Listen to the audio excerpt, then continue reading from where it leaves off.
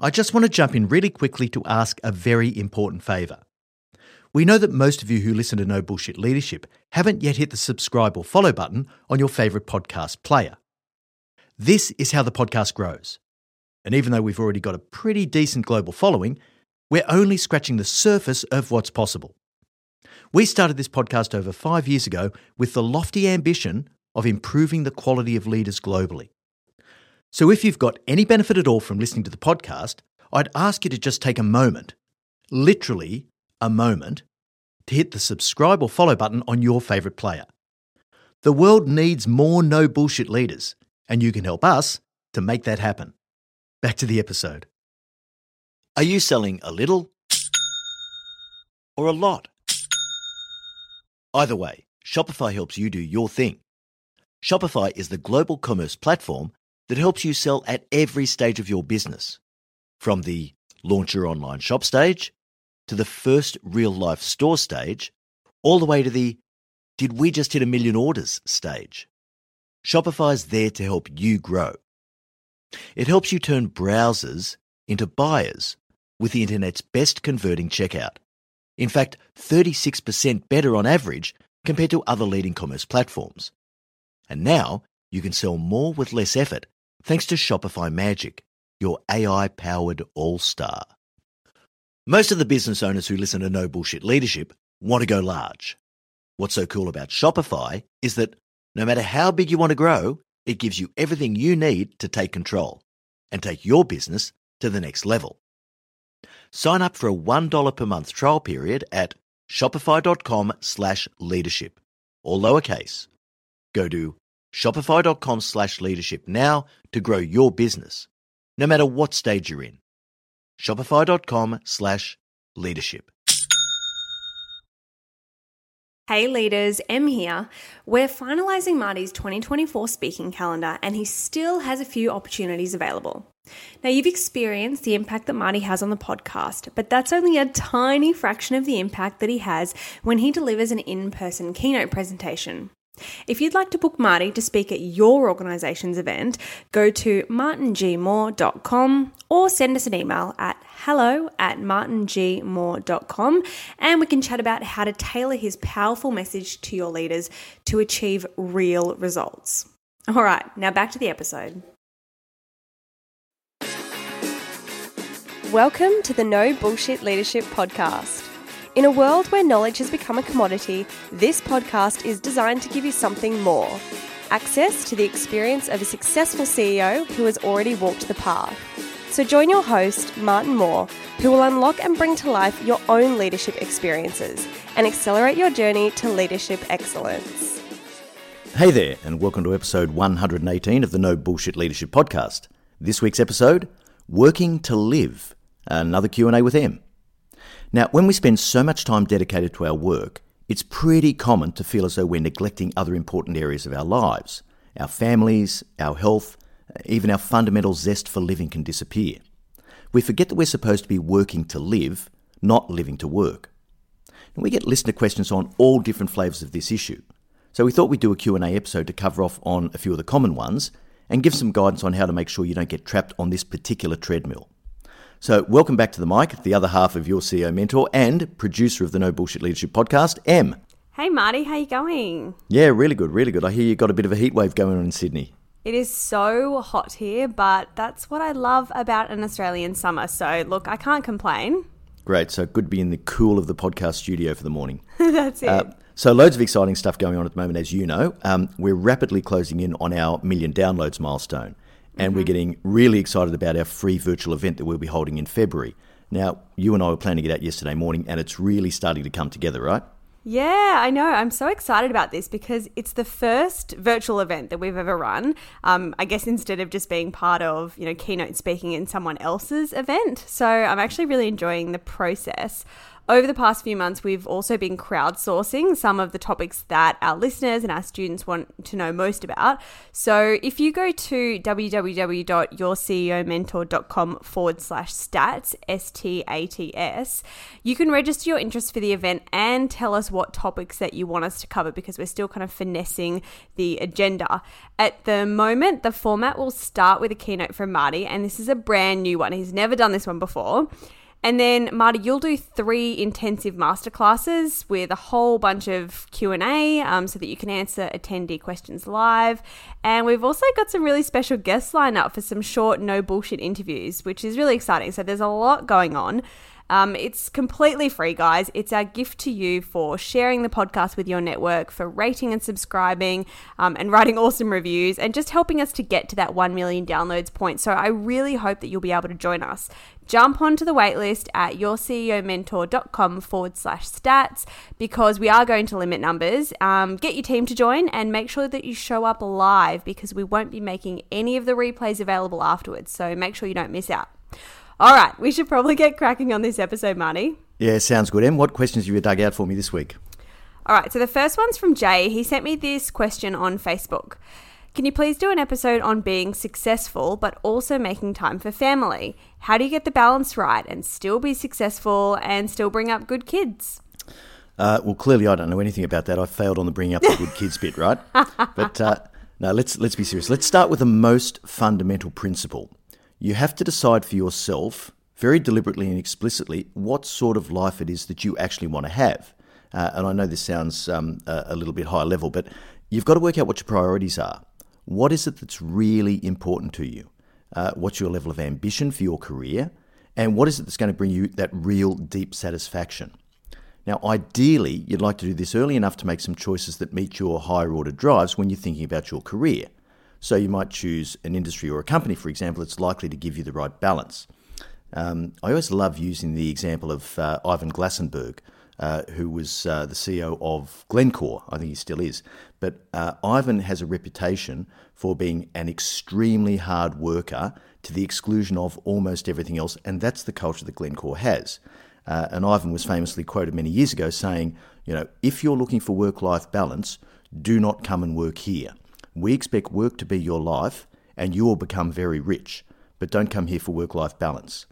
Now, I just sort of love the clarity that comes with that, because it's unequivocal and you know what you're getting yourself into. But not everyone's going to be like that, right? And certainly that's not a job that would be right for me. But let's say you're very, very career-focused and you do have a good, solid dose of ambition. So you're going to be motivated and driven to progress, and this is where it can become a little tricky, because you can feel as though in one area of your life, you're always robbing from other areas, but you don't know how to change it. So if you're anything like the rest of us, you'll tell yourself a few little lies to make it all seem okay. So for example, I'm working this hard because of my family. Everything I do for them. Now, in some cases, I'm sure that may be true, but in most cases, it's a rationalisation. When I'm 100% honest with myself, all the time, energy and skill that I've invested in my career over the years was for me, pure and simple. It was to achieve my goals and my ambition. So I, of course, recognise the benefits for my family, but that wasn't my main driver. So I guess the big question is, how did that feel from your end, Em? Yeah, we've had this chat before, and I honestly don't remember being a kid and feeling as though I wasn't prioritised, which is probably pretty interesting now that I'm, older and I understand how much time you did spend at work. I think that one thing that you did really well was that when you were with us, you were 100% with us. There wasn't social media to distract you or 50 notifications popping up on your phone with emails every hour. So I guess it was probably a bit of a different world when I was growing up.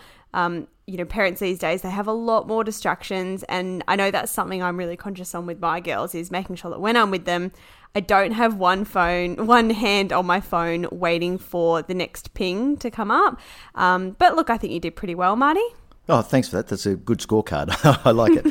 Look, the one thing that worked for me really well was to set some fairly immovable boundaries. So for me, no matter what was going on in my day or my week, if I was in my own city, I would be home for dinner every night. So I'd plan to get home by about 6:30, I'd connect with the family, and I'd sit down and give full attention to the family meal. When you and Liv were younger, you'll probably remember that every night I put you to bed and read you a story. Now, the time commitment to these things was minimal. Let's say it was only 2 hours per day, and that left me 22 hours to do everything else. But it was the discipline of protecting those 2 hours that was important, because that gave me the opportunity to spend real quality time with the people that mattered most to me. All right, so I can see how that worked for you, Marty, protecting those 2 hours for quality time with the family, but many people can't limit their commitment to 2 hours. I'm thinking in particular of working mothers. Do you have any thoughts on that? Yeah, look, the situation can be much, much tougher depending on the environment you work in and your personal circumstances. And I guess everyone's got to try and work that out. And it will definitely impact the amount and concentration that you can put into your career at any point in time.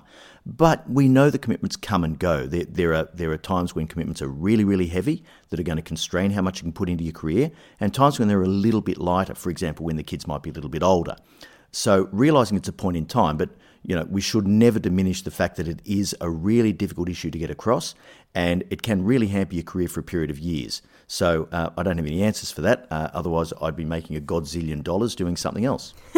So really just having that patience of, when things get quite tough and quite busy, being patient to work your way through that. And I don't want to say put your career on the back burner, but just accept that things might be going a little bit slower, but still keeping that main goal in mind as you move forward. Yeah, absolutely. And there's been times in my career where things have gone slower, but you've got to keep your eye on the long game. It's not, your career doesn't unfold in 18 months, it unfolds over 30 years. So having that long-term view and getting, really, really focused on that, and knowing that you're heading in the right direction, even if you're choosing at any particular point in time to take a slightly backward position because you've got other things on. So for me, look, I found something that worked really well was tailoring roles to my constraints. I always took roles that minimised travel, and that was one of the things that I just did. So instead of being like a lot of my colleagues who would often spend, 150 days or more travelling each year, I would probably do no more than 50 on average. Now, I don't know if this placed any serious limitations on the speed of my career growth, but that was a trade-off I was entirely comfortable to make, and I didn't regret it for a second. Once that boundary was set and everyone around me understood it, it's surprisingly easy to manage. And what was the other thing? Oh, yeah, health, which it's no wonder that I just forgot about it for a second, because I did tend to forget about that during my career, right? I worked out pretty early on that when it came to exercise, if I didn't do it before 6 a.m., it wouldn't happen at all. That's me. Yeah, so right. So look, I got in this discipline of getting up pretty early every morning and getting some exercise in first thing. Now, I've not been as strong with this discipline over my career as I have with the family time at night. But when I'm really on my game, I'm up before, 4:45 in the morning. I'm doing something for my health and well-being before the day gets going in earnest. And in the old days, it was running 15 kilometres through mountain trails. These days, it's walking and Pilates and golf, much more civilised pursuits. But I was much more likely not to be disciplined around this because it was just for me, whereas the family time was preserving the relationships with the most important people in my life. In my experience, we really run into trouble when we do two things, or rather, don't do two things. When we don't know how to say no, that causes problems for us because we don't say no to our boss and we don't keep those boundaries firmly in place. Or the second thing is when we aren't strong enough to maintain the disciplines we've set, because it is a discipline. You've got to work at it. It's a discipline and it's a habit like many other things. Yeah, and I can recommend James Clear's book, Atomic Habits. I really love that for implementing disciplines. So, Marty, that's managing the downside risks, but what are the upside benefits of being a career-driven parent where children are concerned? I know that having you as a dad taught me to have a really strong work ethic and that drive was important, and I think in hindsight, I learned a lot about business and work anecdotally because you spoke about a lot of the things that were happening at work really openly, either with us or around us. It gave me a really good idea of what to expect if I wanted to be successful. And looking back, I think I always thought that you were the CEO, even when you weren't. That's because I was always the CEO in my head. Yeah, look, you're right. It's not all doom and gloom. And children learn through osmosis. And they get to see some pretty positive behaviours if you're doing this the right way. So they do get to see your work ethic. They get to see resilience and ambition. And I'm talking about, ambition for money and promotions. I'm talking about the ambition to do bigger things and to be better. They see you as a leader of other people, not a follower. And they can see you making impact on the world, not just cranking the handle.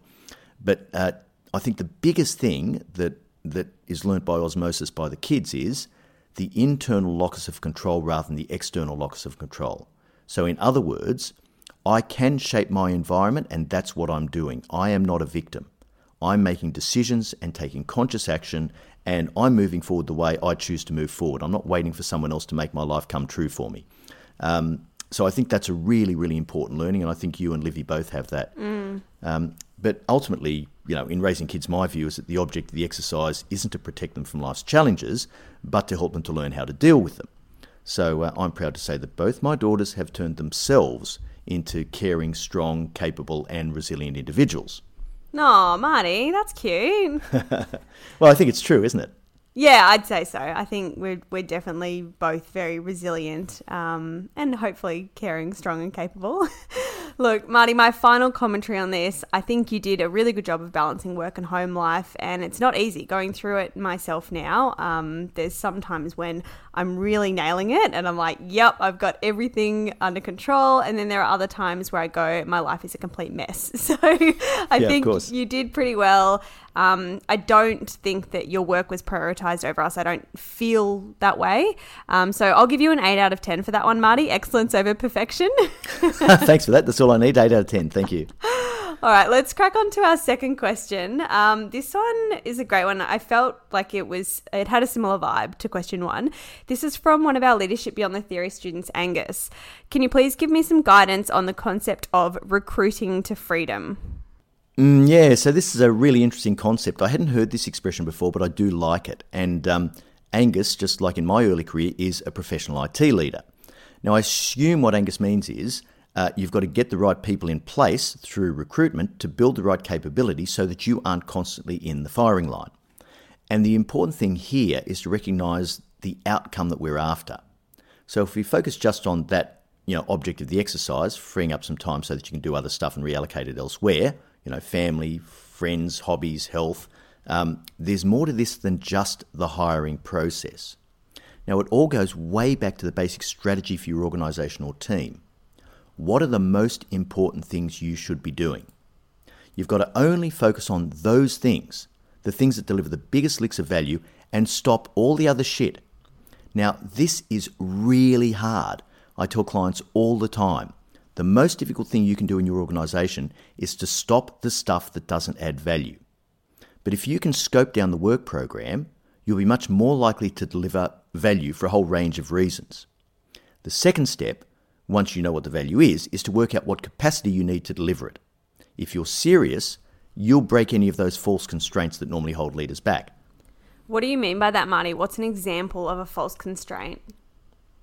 Oh, well, look, it's a constraint that you put in your mind and you don't consider that you can change it because you think that it's a given. And most things aren't a given. So one of the classics is the people you have in your team. Now, it doesn't matter whether you have a team of 3 or 300,000. The principle is exactly the same. We feel as though we have to make the most from what we've got right now. And we don't necessarily think to shape our teams to what we really need. Now, we may need completely different skills configurations to align the capability of the team to the strategic value drivers of the company to deliver on that work program. But that's hard, right? Which is why I said, if you're serious, you'll do that. Most leaders won't do it. It's really, really hard to say, here's the people I've got now, but they might not be the people that I ideally need to deliver what I have to deliver. But I guess the question is, how much do you want to recruit to freedom? Yeah, so I can see this shaping up. We've got less workload by getting some simplicity and focus into our delivery program, which we talk about all the time. Then we work out what skills and capabilities we need in our team, and then we go and hire them. Is that right? Yeah, almost, Em. Look, we need to find the right people, and that's not easy, which is where Angus's question comes in. Now, we'll be constrained by a few things in terms of people quality. We're not all working for Google, where there's a queue of the best and brightest talent on the planet lined up outside our door begging to join us. we did a podcast episode really early on. I think it was episode 12, The War for Talent. So you've got to be realistic about the quality of person you can hire. But having said that, you've got to be highly selective and very ambitious about who you're going to recruit. So you don't want to fill any role with just a warm body. You'll have lots of time to regret that if you do. Only bring people on who can genuinely make a difference, obviously within the pool that you can get at. But the recruiting isn't the end of it either. Let's say you manage to hire exactly the right person and you feel as though freedom is within your grasp. Then you have the potential to get a lot of your time back to reallocate into something else. But the next big step, and where a lot of leaders fall down, is that then you have to let go. And, I see many leaders struggling with the concept of letting go of control when they delegate work to their people. So they become really ineffective. They micromanage, their time is sucked up in work that should be done by people who work for them, who aren't doing their jobs. But often this is a lot easier than leading, isn't it? Yes, my favourite concept, working at level. It's definitely worth going back to episode 7 on this, and I'll put that episode in the show notes so that you can get it really easily. Marty, can you give us a quick rundown on working at level before we wind this episode up? Yeah, sure. So working at level means you're paid to do a certain job and the people below you and above you are paid to do their jobs. And every layer has a unique purpose. Now, you shouldn't be doing the work of the people below you. You should be leading them to do their work. What we do a lot of the time is when someone below us can't do their job, we step in and do it for them. We correct them. We redo their mistakes. We make decisions for them when they can't make them themselves. We do a whole lot of things that aren't our job. And that just sucks away a lot of our time. And as long as we're doing the job of the person at the level below us, guess what? We're not doing our own. So as a leader, you really have two choices. You have to lead your people to do the job that they're paid to do. If they choose not to meet that standard, you need to put someone in that role who will meet the standard. Otherwise, you're going to end up constantly dipping down. So quite often we'll see a situation where you do everything right, everything you need to do to get the work program in place that delivers the most value, you get the right capability in place to deliver it, and then you spoil it all because you can't get out of your own way. Spot on, Marty. Great tips across those two questions. I'm just going to summarize them really quickly because we went through so much. Number 1, work out what's important to you. Number 2, make the choices that recognize those priorities, so put some boundaries in place that support them. Number 3, only do the things that matter the most, so coming back to our old friends, simplicity and focus. Number 4, get the right people on your team to deliver. And number 5, have the discipline to stand back and lead rather than to step in and overfunction for your people. There's a reason why Module 4 of Leadership Beyond the Theory is called Work at Level. It's because so many leaders have problems with this. So it's a really, really important one to look into. Oh, that's a great summary, Em. Look, I reckon that's a wrap. All right, so that brings us to the end of episode 118. Thanks so much for joining us. And remember, at Your CEO Mentor, our purpose is to improve the quality of leaders globally. So please share this with your network because this is how we get to reach even more leaders. And guys, of course, I'm going to say it. If you haven't subscribed to the podcast or rated or left us a review, please take a minute now to do it. It would mean so much to us. Thanks for having me on the podcast again, Marty. Great chat. Yeah, always good to have you, Em. We've got to do more of these. I think they go really well. Yes, but, I agree. I'll look forward to next week's episode, Change Fatigue. Is it a thing? Until then, I know you'll take every opportunity you can to be a no bullshit leader.